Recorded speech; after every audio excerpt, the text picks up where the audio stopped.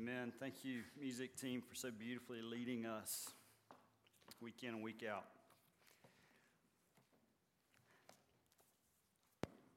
Well, I want to invite you to join me back in John's gospel account.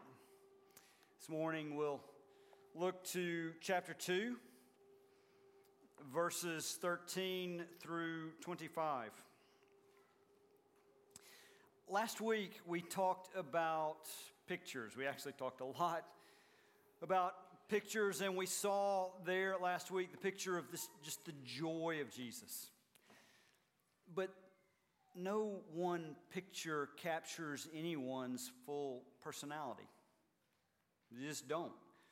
That's why I'm a personal fan of sort of the bifold picture frame. You know, the two frames that you can have two images side by side that capture different parts of a person's personality, maybe a playful side, a posed side, different images, and those two together give us a better picture of the whole person. Well, here in the beginning of John's gospel, we have a bifold picture frame, if you will. Last week we saw the image of Jesus and his just abundant joy manifested as he turned the water into wine. It's his gift to the people there at the party. Today we see a different gift manifested with a different picture. It's a picture today of zeal, a picture of strength and power. We need these two complementary pictures side by side to tell us who is the Savior. We'll see them in the text today. As we prepare to go there, let me pray for us, asking that the Lord would show us our Savior. Would you bow with me? Father, thank you. Thank you for the wisdom of giving us your word. And as we approach your word this morning, we ask that you would give us the gift of your Spirit, that your Spirit might give us the gift of sight, that we might see Jesus more fully, more passionately. We might believe and have life in his name. Would you do this, we pray, in Christ's name. Amen. Friends, this is the inerrant and infallible Word of God. The Passover of the Jews was at hand, and Jesus went up to Jerusalem. In the temple, he found those who were selling oxen and sheep and pigeons and the money changers sitting there and making a whip of cords. He drove them all out of the temple with the sheep and oxen, and he poured out the coins of the money changers and overturned their tables. And he told those who sold the pigeons, "Take these things away. Do not make my Father's house a house of trade." His disciples remembered that it was written, "Zeal for your house will consume me." So the Jews said to him, "What sign do you show us for doing these things?" Jesus answered them, "Destroy this temple, and in 3 days I will raise it up." The Jews then said, "It has taken 46 years to build this temple, and will you raise it up in 3 days?" But he was speaking about the temple of his body. When therefore he was raised from the dead, his disciples remembered that he had said this, and they believed the scriptures and the word that Jesus had spoken. And when he was in Jerusalem at the Passover feast, many believed in his name when they saw the signs that he was doing.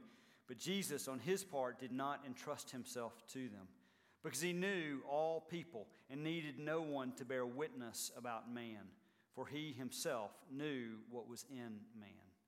This is the word of the Lord. Amen. What is most important to you? What is number one on your priority list? What is that thing that drives you? And how would I know? How would I know? Maybe more importantly, how would you know? Let's be honest. We are in a worship service. And when I ask you what is most important to you, there's just something that just wells up inside of us thinking that we have to answer Jesus. Because that's the Sunday school answer. But to hear what I'm asking, I'm not asking what do you say is most important. I'm asking what drives your passion. Maybe that passion, maybe that zeal is how we will all know what is most important to us. Zeal is a word that is used in this text. Zeal, it means to have a deep concern or devotion, a passion for someone or something. We see a picture of zeal in this text, and it indicates what is most important to Jesus. If we are to be honest with ourselves when we consider that question, what is most important to us, we must answer it by way of that thing, that person, that priority that arouses our zeal. So consider it for ourselves. Let's consider this zeal that we see in Jesus. His passion was raised in this text, but why? What is the object of his zeal? As we think about that, I want to first sort of set the scene, if you will. The text actually opens by setting the scene for us. The scene is the Passover. It's the first Passover of Jesus' public ministry. There will be others that we will come to in our journey through John. But what was the Passover? Well, the Passover was the high point of the Jewish calendar.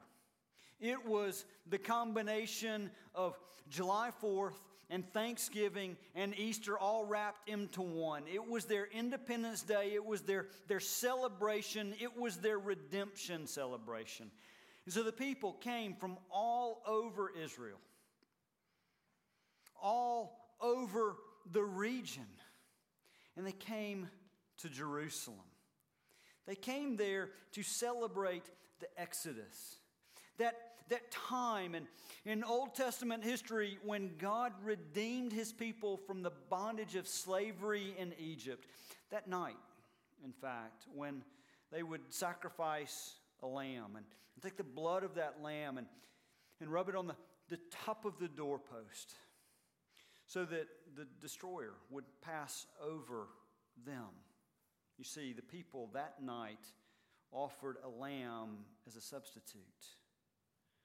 The lamb bore the wrath of God instead of them, and it was their redemption celebration. They came to Jerusalem to remember. They came to Jerusalem in hopes that the Lord would once again redeem them from the oppression that they felt from Rome. And so there was this excitement, this celebration, maybe even an anticipation as they came, considering the Lamb. With that setting, with that scene, Jesus walks into the temple. We saw the picture painted here, a picture of zeal on full display as Jesus entered into the temple complex. Why the zeal? What aroused his zeal? It's important to note, I'm going to differentiate between the object of his zeal and the enemies of his zeal, and I'm going to do that for this reason. We need to see that this text is not primarily what Jesus is against. This text is primarily what Jesus is for.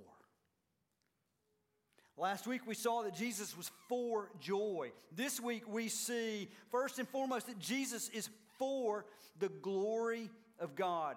The glory of God is what aroused Jesus' passion more than anything else. Did you hear it? When he told the money changers and the livestock sellers to get out, what did he say? This is my Father's house. This is my Father's house. Do not do that here in my Father's house. His passion for the glory of God, his Father, It drove everything. It drove his whole life. It fueled his zeal. As we've started this time in John, I find myself continuing to go back to John 17. John 17 is the high priestly prayer. It was prayed the night of Jesus' death. And when you go back and read John 17 and you read his prayer that night, you see themes that repeat themselves over and over and over again throughout John. That prayer on his final night, it sort of encapsulated everything that he lived for, everything that he said. It's interesting. The end of life has a way of clarifying things for us, doesn't it? We know it when we've been around loved ones who have been at end of life. We know it when we have been to funerals. When we go to a funeral, what are we concerned about? We're concerned about those things that are most important. Family. Our God. We don't worry at a funeral over those trivial matters of life. And so many at a funeral and end of life, they consider those priorities, and there's this sense of regret. If only I would have spent more time focusing on that. But on Jesus' last night, as Jesus prays in the high priestly prayer, there's no regret. Because there was a beautiful consistency of life. That which he was passionate about at the end was that which he was passionate about at the beginning. And he lived his entire life with that burning zeal. And he captures it in verse 4 of chapter 17 when he says in his prayer, I glorified you, Father, on earth, having accomplished the work that you gave me to do. That glory for his Father's name, it was his guiding principle in all of life. It stirred his passion. Jesus had a passion for the glory of God that drove his focus then on God-exalting worship. Because he knew the glory of God. He had witnessed, experienced the glory of God. He's God the Son, and he knew then that God-exalting worship is the most appropriate thing for us to do, but also the act in which we are the most blessed. So Jesus' passion for the glory of God saw an outlet in this passion for the people of God to be blessed by unhindered worship. That's what's going on here in John chapter 2. Remember, it's what Jesus is for more than what he is against. It's helpful for us to see in terms of his actions there that day. You see, his actions, they weren't really a rejection of business. No, the people who were there, they were providing a much-needed service. The pilgrims came to celebrate the Passover feast from all over the land, and it was unpractical for them to bring their livestock with them. They needed to buy close to the temple. The people there were providing that service. The issue was not that they were doing business, it was where they were doing business. They chose the wrong place. There was a time when they used to do that over across the Kidron Valley, but over time, they moved closer. In doing so, they caused a distraction from the centrality of worship. But maybe distraction doesn't quite capture what is going on. They are hindering, impeding worship. These money changers, sort of the foreign exchange desk, if you will, the livestock merchants, they set up shop in the court of the Gentiles. It's the outer ring of the temple. It's part of the temple complex. And the people who came for the purpose of worship had to make their way through all that was going on. We have in our minds this scene with animals, and maybe we might think about a petting zoo. Petting zoos are sweet. There's a few animals out in the yard, and you go out and you kind of look at them, you pet them, but they're not that obtrusive. This is not a petting zoo. This is a stockyard. You seen the sights of a stockyard? Have you smelled the smells? Have you heard the sounds? And this is a stockyard big enough for all the people from all the nation who are coming to the temple. The people could not get through the oxen and the sheep to get to the temple. It was not only distracting them from their purpose, they couldn't get through it. And when they finally got through to the temple, all they could hear in the background, all they could smell was this gathering of animals and merchants. And Jesus says, no, that's not the priority of this place. Jesus was zealous. He was zealous for God-exalting worship that was a blessing to the people, rooted in a desire for the glory of God. That was primary. The glory of God and this worship, they were the objects of his zeal. But if those were the objects, his zeal was directed against two very specific enemies. On one hand, again, we know the people came to offer sacrifices, and so we can be tempted to say, what's all the fuss? Aren't they just trying to help? Well, the few verses we read at the end, verses 23 through 25, they help out a little bit. They add a little clarity. Because in those verses we read that Jesus knew what was in their hearts. How does that feel? That Jesus not only knew what was in their hearts, but Jesus knows what is in our heart. How does that feel to be known in that way? There's a fine line between being known and being exposed. Jesus knew where that line was, and he seems to draw it for the merchants there. You see, by their location, they made a statement of priority. Yes, at one time, the merchants sold across the Kidron Valley, but they got up close and personal. Why? Because their priority was not in preserving worship. Their priority was in personal gain.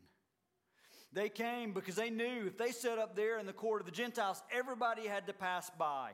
They had freedom of pricing. They had freedom of location. They prioritized their personal gain over the preservation of God-exalting worship. Jesus saw their actions, knew their hearts, and he had no tolerance for them. Again, profit is not bad. Profit over worship was the problem. And so Jesus threw the profiteers out. There were one enemy. There's a second. Second enemy here is the religious leaders. I'll be clear. Verse 18, we read, so the Jews. I'm understanding the Jews there in verse 18 to be referring to the religious leaders, the temple officials, the representatives of the Sanhedrin, the ones who were keeping an orderly account of all that was going on in worship. Back to verses 23 through 25, the profiteers, they were exposed by Jesus' response to them. But the difference here with the religious leaders is they exposed themselves by virtue of their response to Jesus. Their heart was on display when they responded back to him with the wrong response. And we'll talk about that, but let's understand why it was the wrong response.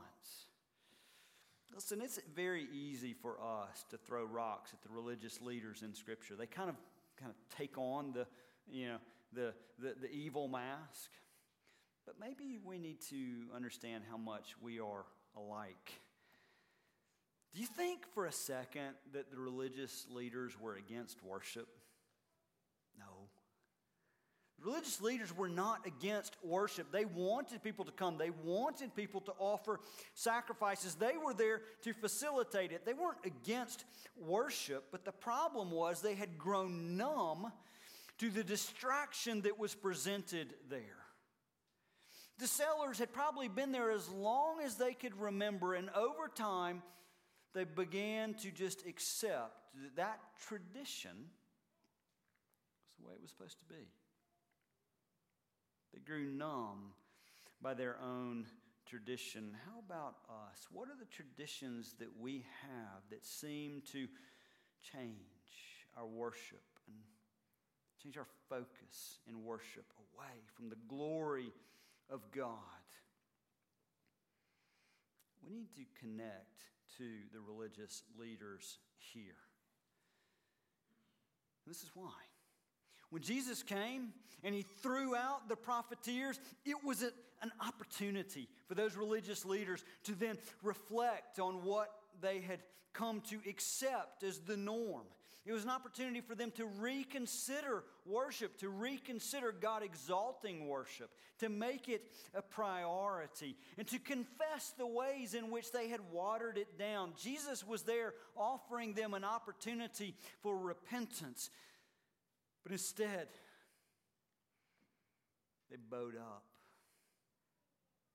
Jesus, who do you think you are? What are you doing? Casting these people out. Show us a sign of your authority. Flash a badge. They had an opportunity to reflect, to consider, to confess, but instead they rebuffed this act. They weren't focused on purifying worship. They wanted to know who was this imposter. They demanded a sign even though they had just received one. Jesus' act of cleansing the temple was a sign of his authority, and they rebuffed it. What about us? How are we to respond to this picture? How are we to respond when we are confronted by the zeal of Jesus? Let's consider that question of response in the context of the picture that's presented. There are certainly truths that we need to grasp here about worship, and we'll get to them. But let's not forget that this is a picture of a person. Last week we saw a picture of Jesus. It was a picture that I asked you to imagine. As the servants brought that wine to the master of the ceremony, and he tasted it. It was the best wine. I asked you to imagine the smile on Jesus' face. If we were to imagine the smile on Jesus' face last week, there's a different picture we need to imagine today. That is Jesus, our Savior, who is for joy, is here in this scene with a whip made out of cords, running, chasing the animals and their sellers out of the complex, overturning tables, emptying out the change purses. That is the picture of zeal that we must imagine today. That is the picture of Jesus that complements the picture that we saw last week. Now, I don't know about you, but when I try to imagine that, I can't help but imposing on Jesus the way I would react in that type of anger. And it looks a lot like pitching a fit, just to be honest with you. He's running around, uncontrolled fury, chasing people out, but that wouldn't be Jesus. This, I believe, is the picture of Jesus. Forceful, strong, authoritative, without losing his cool. Again, it completes the picture we saw last week. It's a picture of extravagance. We saw his extravagant provision last week of the wine, but we see here a picture of his extravagant protection for the glory of God and for the people of God as he cleanses the temple, as he cleanses worship. So how do we respond to that picture? Well, I think first we need to consider the primacy of worship. Look, in the past, as I've thought about this text, I just got to confess, and maybe you've done the same, I've thought about application for this in terms of sort of the location for the church bake sale, all right? You know what I'm talking about. You do a bake sale to fund the youth trip. And so if we're going to listen to this text, then I guess what this text is telling us is the tables for the bake sale need to be outside, not in the lobby. That's where I've been tempted to think about this application in the past. But see, here's the problem. That misses the heart. That reduces it to something that we can control with externals. But Jesus didn't tweak the details in this text. He kicked them out. He threw the table on its side. This text is getting at the heart of worship, our heart for worship. And so I ask you, where does your heart place worship on the priority list? When I asked you about what's most important, where does worship fit? Are you zealous for worship? How? How does it show up? Look, every person in this room falls short of the glory of God. Every person in this room, yours truly included and maybe at the head of the pack, falls short in this understanding of making worship a priority. And so, understanding that we've got a level playing field, rather than bowing up like the religious leaders did, let's consider this an opportunity to repent. Let's consider this an opportunity to reflect and renew, or maybe find anew, a focus on worship. Let me ask you, you think about what we do here on Sunday mornings, how do you prepare yourself? All of life is worship, but in a special way, the Lord our God has set apart corporate gathered worship of the people of God to be different, to be holy. So is this gathering, is it one among many, or is it the climax of the week that you build to? Is it the tone setter for the week to come that you build off of? And what does that look like? We gather for worship planning as a worship team on Wednesdays each week. But we're not beginning to think about worship on Wednesdays. It starts on Mondays as we enter into the text and begin to study it and begin to meditate on it and reflect on it. And then we come together on Wednesday to talk and to process in community what that text means and what it looks like for us to worship in light of it. And so we build a worship service around it in community. I hope you hear that as we worship. I hope you heard, for example, Jesus strong and kind, that dual picture of Jesus. A mighty fortress is our God, that picture of Jesus' strength. I hope you'll hear it in the hymn of response. Jesus paid it all. But we don't stop on Wednesday because we have this order of worship that we marinate in over the course of the week. What would it look like for you to spend time throughout the week meditating on the passage, even singing the songs for worship? We put them out on Fridays. What would it look like for you to prepare your body for worship, to get the rest that you need on Saturday night so that you come in energized to worship the Lord, your God, who's worthy? What would it look like practically to prioritize worship as the climax of the week? Maybe that is an image of what it means to zealously prioritize worship in our lives. But understand, I'm talking about details here. The details are merely an outworking of our heart set on the glory of God. It's this picture of Jesus.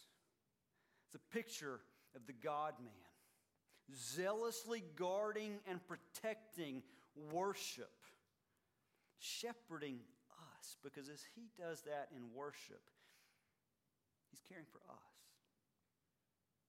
That's the picture we have of Jesus. But secondly, how do we respond to this picture of the person of Jesus? We need to see something in him that I don't put forward as sort of the center of the circle meaning of this text, but it is an important message that you and I need to hear. Jesus is primarily Savior, but he is also a model. It's a model of masculinity that the men and the women here need to hear. Think about that model. We have influencers in our day and time, and for the life of me, I can't help but think that the influencer movement is just a picture of neediness, because it's people trying to influence you to wear a certain set of shoes or go to a certain restaurant. And if they post a picture of themselves doing it, maybe you'll want to do it too. Is that what we're saying about Jesus, that he's just another influencer in how to be a man? No. He's a redeemer. He is Savior. He redeems our false understanding of masculinity, and he gives us a model of how to live into it.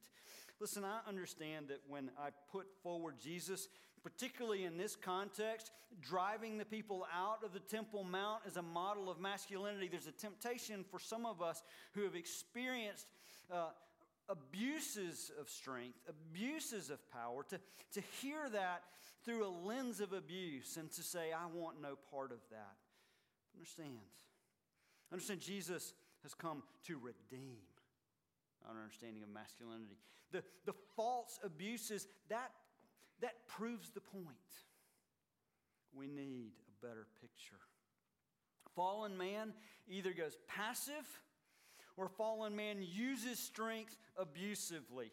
And so the fallen world then says, don't be strong. Don't buy it.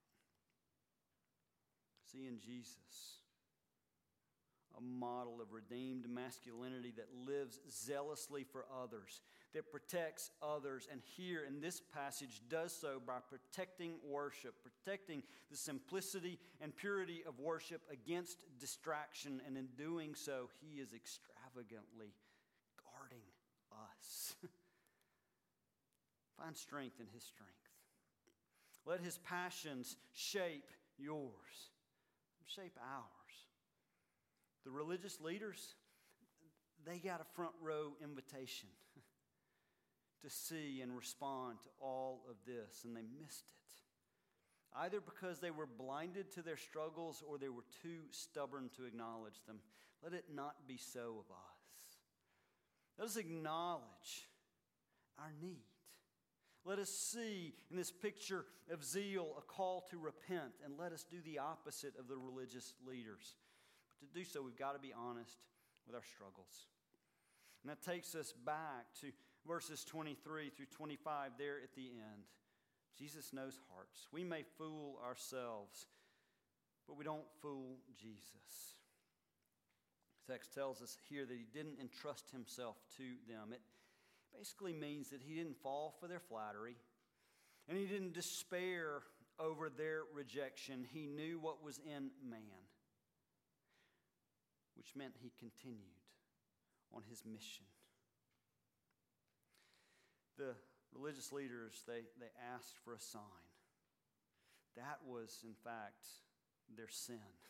That they demanded a sign from Jesus, but it was a sign that he graciously offered. And in the fullness of time, he fulfilled. He completed his zeal when he went to the cross. The sign that he offered: tear this temple down and I will raise it up in 3 days. They couldn't understand that. And we, again, need to not throw rocks at the religious leaders. We can't understand it either. They heard that and said, 46 years it took to build this place. Look around here. We set a record in building this place, and it took 10 months.